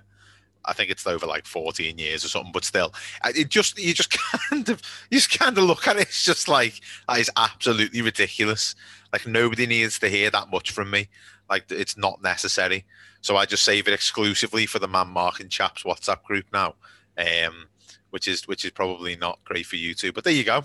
Such is life. But yeah, I think you are right, Ryan. I think being involved in that conversation as opposed to just being there when the conversation is happening, I think that's really important. One thing that I do is, because I use my phone a lot at work to talk to our staff, so it's difficult for me to not use my phone. But what I've started doing is downloading WhatsApp Web onto whichever computer I'm using, and then using it on there instead of being on the phone. So I'm only on one screen rather than jumping between them, which stops me getting distracted by my phone. And then I tend to just, if my phone dies of an evening, unless I've got to use it for something, like I've got something like one of our episodes on, I tend to just leave it on the table. So, you know, if it's got 6 or 7% on it, I'll just leave it on the table away from where I'm sitting, and it just removes it from being involved in your evening. Because it's like, I don't really need it. If anyone needs to contact me, they can ring me, and then the phone will ring, or they'll ring my girlfriend who sat next to me. Because I think, what is it that anyone's going to need me for, really, at like 9 o'clock on a Thursday evening or something? It's not going to be that important. I think there's loads of funny videos. I can catch up on them at a later date. Oh, okay. Note to self, and if your house is on fire and you need help, don't pick Reedy. I mean, in fairness, if your house is on fire, phone the fire brigade. Yeah, I wouldn't be very right. Yeah, but what if we've got an episode and we need to let you know, I'm going to be late, mate. Got a bit of an issue here. It's all right. I'm sure I'll smell the sulphur, won't I? Yeah. So just, you know, on the parent thing Ryan said before, I think it's quite difficult because when you've got to be a parent all day. Like, say you're looking after your child all day. There is quite this, like, I've seen like a few things, you know, you get them garbage things on like Facebook and stuff, where it's like just shaming the parents for going on the phone. I agree, like you kind of need to be there and stuff like that, but there is that little break where you can just go, right, he's just playing over there, I can just go on my phone for a little bit. So it is difficult, but I do know what you mean if you're on it all the time. Just your phones kind of tell you the whole truth now as well, don't they? So you've got like screen times and stuff. So I've just gone on mine. When you're going on about like social media, so last week my use of social media for Twitter alone was 10 hours and 50 minutes, which I don't think is that bad, but it's still quite a lot, isn't it? You know, the reliance on it. And if I could tell you what I looked at in those 10 hours and 50 minutes, I probably couldn't. So, you know, when you can imagine it, like, say you watch 10 hours and 50 minutes of television, you could probably remember a lot of things about it, whereas that is just absolute throwaway content. And it's the same with WhatsApp. It's like 12 hours on here apparently last week. And you're thinking, how's that happened? But like Ryan said, it's the only way you can kind of communicate at the moment is like that. You know, you haven't got people coming around your house. It's going to be a lot different when that happens. It'll probably be a big release for some people. It's a difficult thing to manage. I've never found it too bad, Twitter particularly, but I do try and cultivate my Twitter to being quite nice. Is that why you unfollowed me many years ago? No, that was a different reason.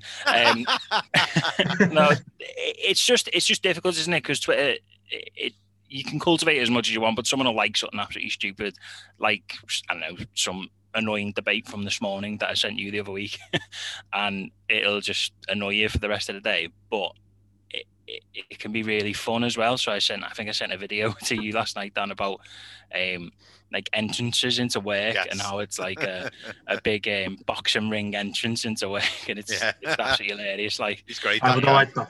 Yeah, I'll forward it to you, right? You know what's funny though, when you say that, Paul, when you say about like the 10 hours, and let's be honest, it's not going to go down to zero unless you do something dramatic. But it's funny, like I've had a guitar for about 7 years, never learned it. Say I'm probably similar. Hang on a minute, this is new. Have you got a guitar? You've got a guitar. Exactly, that tells you all you need to know. You would never know because I can't play it. But if I put 6 or 7 hours of those Twitter phone hours into learning a guitar, I'd probably be brilliant. But it's just so easy to pick your phone up and go, I just can't. Just scroll my phone. Doesn't need much effort. I just scroll through and just. That's really good point. That right. I've just while we were on, I was googling what the sort of average screen time was for the UK, and apparently, according to a survey by a company called Code Computer Love, it's a great name. Yeah. Great name for a company. The average screen time in the UK is 3 hours and 23 minutes a day, which equates to 50 days a year. Mine's double that apparently. So I'm 100 days a year. Yeah, wasn't yours over a week though? Yeah. No, but it was like 6 hours a day. Crikey. 10 hours for the week? It was 10 hours for the week, but it's like 6 hours screen time for the day. So it was like 10 hours. Oh, right, I get you. Yeah. Blimey. Yeah. So something needs to change. You know, one thing I always notice when I go because I've done coming off social media before. I did it for about 6 months, and one thing I notice is I find myself reading more because when I get into bed or when I wake up, there's nothing to look at on my phone because I don't have Twitter, which is such an easy out when you wake up in the morning when you just before you go and get ready for work. Whereas when you don't have it, you're like, I need to do something else. And I found myself, like I bought an absolute shed load of books recently, and I found myself reading a lot more. And I actually read a book about tech and social media and its invasiveness to democracy as well, which was really interesting. But I find that as well. It gives you that you talking about the guitar there, Ryan, the mystery guitar. It gives you kind of more space to that sort of thing. I see you've got your hand up, Ryan. That's an interesting feature. I think you make the point you make there, Dan, about reading and stuff as well is it's like when we're talking about mental health, we always talk about how important sleep is, and I think Lance touched on it as well. Yeah. Like looking at your phone before bed isn't conducive for a good night's sleep. You're stimulating parts of your brain when you're trying to slow down. I don't know about you boys, but I read the book. And I'm knackered if I'm reading the book in bed. Like I get like 2 pages in and I'm like a little baby. I'm like, my head's going and everything. So obviously you've just said, and you don't get that. I found the same thing. Like reading my phone in bed just makes me really, really tired. I feel like you're sponsored by Google or something. I know, sorry. But yeah, no, it's funny how Ant is actually short for Apple. I haven't mentioned it yet. It's just I don't know. It just must be me. Because I always got told that like, don't read your phone in bed; it keeps you awake. And I was like, it really doesn't. I think some of it as well is more to do with not so much that it keeps you awake; it's about how you sleep afterwards, isn't it? Because of the way that it's, as Ryan said, stimulates part of your brain. None of us are neuroscientists, so we probably shouldn't. REM sleep. Yeah, pure REM sleep. All that. I think we should try and go and get, them old like Nokia phones with no apps or anything and see how we get on for the week. Mate, we'll be up all night playing Snake. That's the problem. Yeah, it's interesting that, Ryan, you're talking about sleep because Lance was saying the 3 main things that are good for, he was talking about 3 primary things that are good for your mental health and for your mental well-being are communication, exercise, and sleep.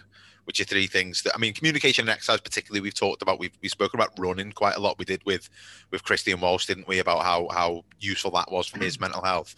And communication, our hashtag is obviously Where's the Talking, lads, and that's exactly what we're trying to promote, and Lance talks about that as well. And sleep, as you say, Ryan, is massive to that. It's hugely important how much sleep you get. And I think it's not just about the time that you go to sleep, it's about the quality of your sleep as well, as you say, and trying to learn about things that are good for you to be able to have a good sleep. I think is really important, and a lot of it's dead simple stuff. And the other stuff comes into it. Exercise, even if you just go out and go for a little walk for 20 minutes, 30 minutes, there are the benefits that come from that, but also it will tire you out a little bit more, which means you'll probably sleep better and feel better the next day, and it's a sort of self-improving cycle then as well. And like that old thing where get a bit of fresh air in your lad, you'll sleep tonight, Is that Warnock again? Yeah. Me and Neil going out for a walk. What he did, Dan, what I thought was very good, Lance, and probably the reason why I'll try and buy his book as well, is he broke things down, made them very simple, little tips. And I think part of the battle a lot of people have is just understanding why they're feeling low or understanding why they're feeling anxious. And if you can start to understand it a little bit more, not to say you'll be cured of all ill feeling, but it'll help you sort of put mechanisms in place where you go, okay, I'm feeling a bit anxious and overwhelmed at the moment. Let me strip it back. What have I got on? Okay, work, stressful. Okay, so I can go and speak to my boss, or it might be that you're anxious about money, so you can look at into your money situation. If you slow your thinking down and you start looking at what are all the variables that contribute to how you're feeling, you can slowly start to pick at them so you feel a bit better. I think that's what Lance did. He put it in layman's terms why your brain thinks like a certain way, and often it's just evolution, and it's things that we no longer need, but we still feel. It's just a natural reaction to hundreds of thousands of years of evolution. And I think he was quite good at saying to you, you might get anxious in this situation because of this. That might be fight or flight. You might be profusely sweating because of this. Like little things that you don't understand, the more you understand them, the easier they become to deal with. Yeah, I think that's a really good point, that Ryan. It's like, I think often with things like mental health and with anxiety and depression and stuff, it seems like this huge, big, sort of homogenous, massive. It's like, oh God, that's too big for me to tackle. But I think that the better way to try and look at it is break it down into little parts and tackle them little piece by little piece, rather than looking at taking it all in one big chunk. Because as you say there, things like, I'm stressed at work, or this and that, and it might come down to maybe you're not getting enough sleep, and then you might get enough sleep, or you might start eating better, do a bit of exercise, communicate a bit more, maybe have a little bit less screen time, maybe do something different, whatever it might be, and that might make you feel a little bit better, or might also just give you the space in your brain to be able to then tackle the other things that are going on, and maybe some more deep-rooted issues that you might need to discuss, but you're finding it hard to have the brain space to be able to tackle those and think about them and communicate them to everybody else. And I think that's the biggest takeaway I took from what Lance was talking about, was that, that everything can seem a bit scary, and it can seem a bit daunting and overwhelming, all the things all at once. But if you start to break them down into the constituent parts, it can make it a little bit easier. And you don't necessarily have to solve everything. It's, you're not necessarily having to get everything right and know everything. But I think you can just improve small parts of your life. It can make a massive difference to you, and then will give you maybe the confidence and the space to be able to tackle some of the other bigger things as well. Well, it snowballs, doesn't it? If you're getting more sleep, and then you're more productive in work, and then you're less stressed about your job, and then you do better in your job, you might be more secure money-wise, and all those things. And I think Lance does that in his job, doesn't he? You take a situation, you might see somebody on a bridge, or you might see somebody in a perilous situation, but he has to break that down into minute sections. Okay, first and foremost, what's the level of communication we have with that person? What's the current state? How much are they engaged? And he breaks it down to bite-sized pieces, and he deals with them one by one. So yeah, that I'm like you. That was my biggest takeaway from it. Put it into little chunks that are easy to digest for yourself. I think that the opportunities to like compare. It's like that. I said it before Lance's interview started. We've got this big thing now, particularly on social media, where we are just comparing what countries are doing better than others. And for one, I can see the reason why we're doing that as a political kind of standpoint. Not that I think politics should be done on Twitter, but it is difficult if you're just viewing it from like the green grass. Like it's not always like that, and Lance explains that really well. And it's not easy for New Zealand at the moment. Really, they're doing really well in what they've done. They're hemorrhaging a lot of money. Their economy's not great like everywhere else. They're still facing the same issues that we are in a much smaller population. So those issues are quite big, and also there's a big clash of cultures, which is very similar to what we're going through at the moment and what we've been through for a number of years. So it's not always great to just go and compare and go, oh, that looks really good. So I think whilst you get those opportunities on social media, you've got to do a little bit more digging and go, actually, what is it actually like. You know, a lot of people, particularly with the influencers that we talked about a few weeks back, are going, oh, they've got a great life, they get to go to Dubai, which is brilliant. But obviously Dubai does have these like certain rules that you can do and you can't do. It's not always glamorous, not always great. So it is really, it's quite fascinating really how we can just go, oh, there's this brilliant thing. I think there was a video going around of the New Zealand Prime Minister where she was at like a rock concert and everyone was like, oh God, look at this, brilliant. And someone went, it was from like 2 years ago. What you doing? Like, how's this got that far? I think there's a recent one where she's at a barbecue, which is more obviously more recent. But again, it's like, we're not there yet. We know we're not there yet. Why are we doing this? It's just stop peeking through the It's checking your sources and varying your sources as well, isn't it? So you're getting a balanced information, because I think it makes people, I mean, this is a conversation for another episode, but it does make people very tribal, that type of thing. Yeah. Ryan, you've used the raised hand feature again, mate. Yeah, and I don't want to ramble on too much, but just in relation to what you're saying, and do you boys think in the current climate, though, without using misinformation, that media maybe has a responsibility to not scare people too much? I'm talking about, you've got people trapped in their homes at the moment, struggling, reading the news on a constant loop, and I'd say almost 90% of what you read is negative. Now, there was a thing I saw on Twitter called the Coronavirus Good News, which I followed because it was quite nice to read when something positive had happened.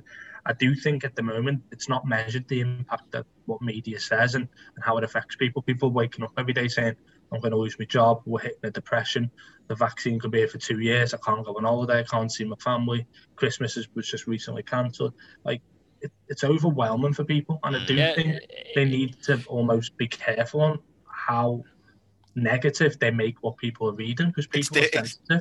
It's difficult, isn't it? Because it's a balancing act, isn't it? I think. Yeah, because I think they've got to report, things have got to be reported. That's like a sort of journalistic standard, isn't it? But yeah. I know what you mean, right? Because I was saying to my brother the other day, I was talking to my brother the other day, and I said to him, I was like, just open up any like major news, like, you know, the Guardian or the Independent or the Times or whatever it might be, open up their website and just read like the headlines, like the top 10, 15 headlines. They're very sensationalized. It's a big issue. It's less about the sensational. It depends. I mean, that depends obviously where you get your news from. But there's the content of it. I said to him, I was like, honestly, I said I said I open it now. If I read the news, I'll open it and scroll down to like where the sort of opinion pieces or the lighter pieces or that sort of thing are, because it's just, you open it and you're like, oh Christ, the world is on fire. I'm just going to stay at home. And do you know what? You don't like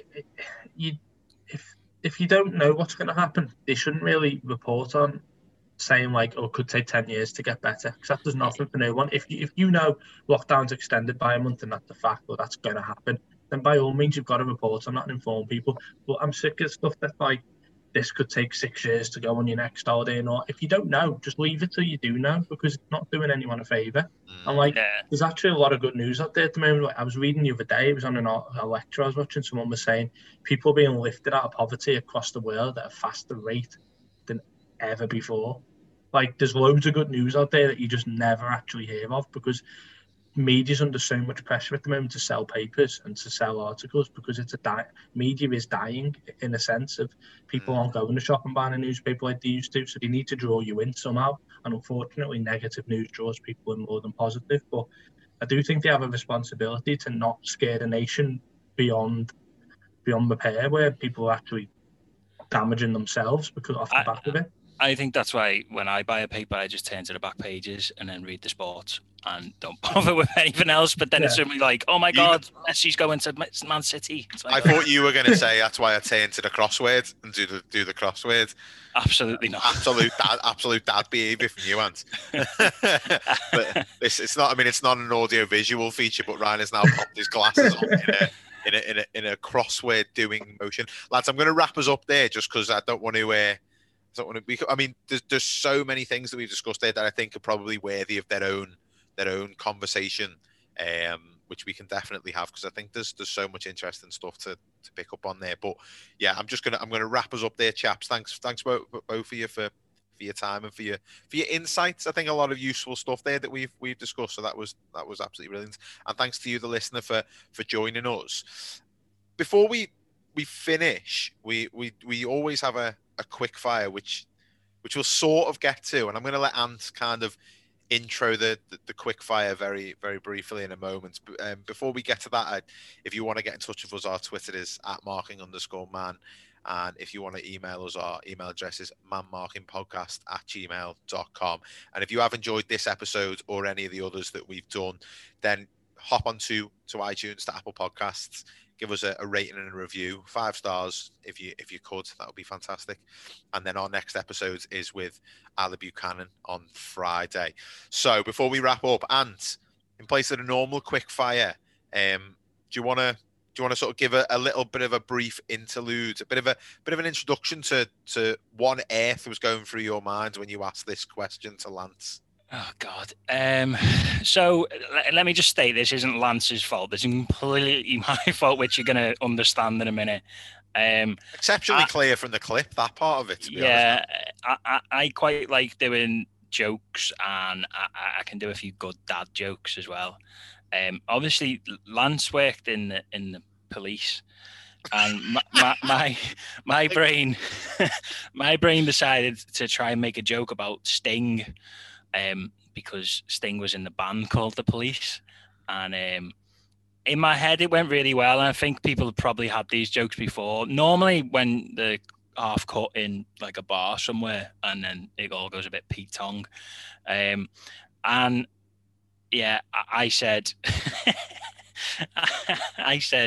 how did you feel when Sting left The Police? And it just never went very well, and you're going to hear it in a minute, and I'm not going to be able to listen to it because it's one of the most awkward moments of my life. And I can even see Ryan laughing at me right now, just thinking of it. I genuinely haven't been able to listen to it back. Right? Danny put it in the group the other day, and I listened to about two seconds of it, and I couldn't do it. And I can't even, I struggle to listen to it. And it wasn't even me who said the joke.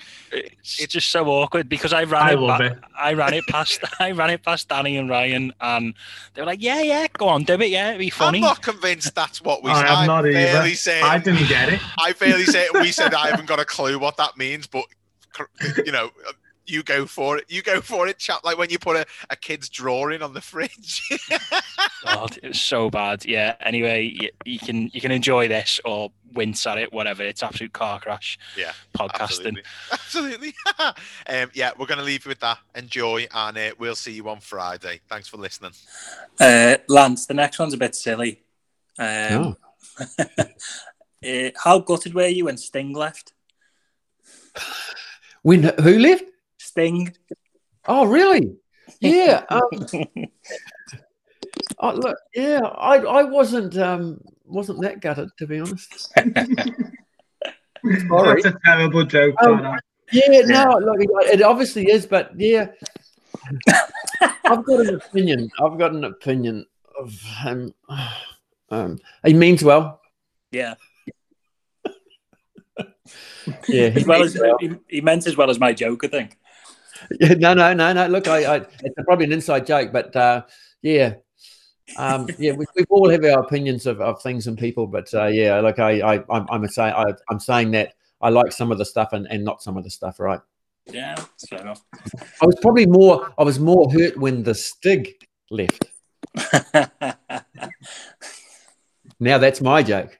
Yeah, the Stig, you know, I was more hurt because then the other Stig, well, we know is a different one.